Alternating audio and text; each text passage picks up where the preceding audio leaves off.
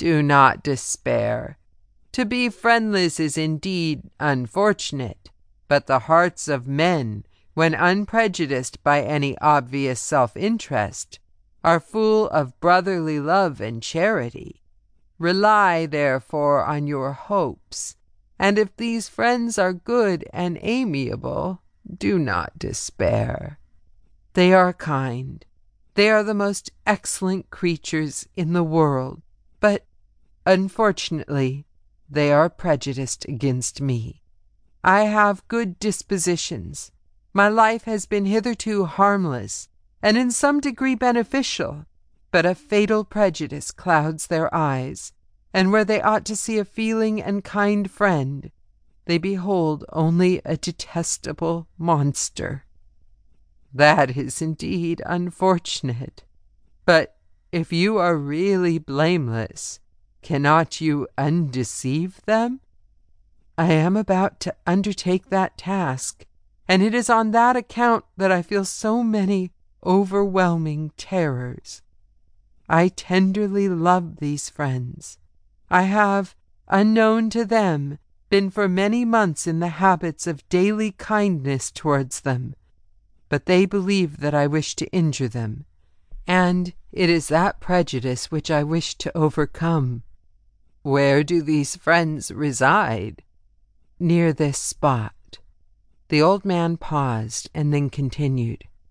If you will unreservedly confide to me the particulars of your tale, I perhaps may be of use in undeceiving them.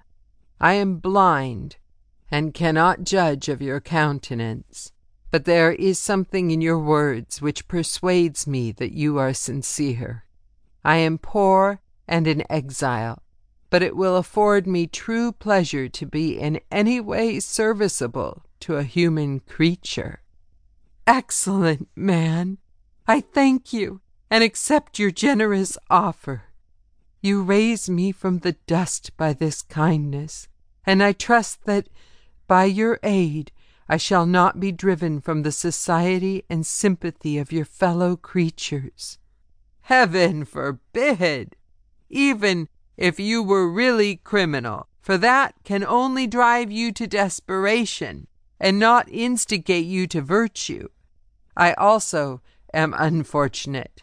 I and my family have been condemned, although innocent.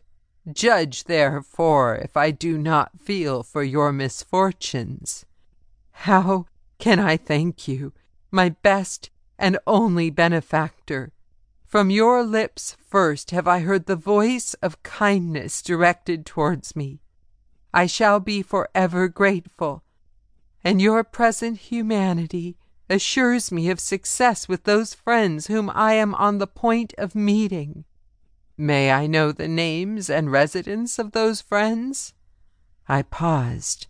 This, I thought, was the moment of decision, which was to rob me of or bestow happiness on me forever. I struggled vainly for firmness sufficient to answer him, but the effort destroyed all my remaining strength. I sank on the chair and sobbed aloud. At that moment I heard the steps of my younger protectors. I had not a moment to lose, but seizing the hand of the old man, I cried, "Now is the time. Save and protect me. You and your family are the friends whom I seek. Do not you desert me in the hour of trial." "Great God!" exclaimed the old man. "Who are you?" At that instant the cottage door was opened,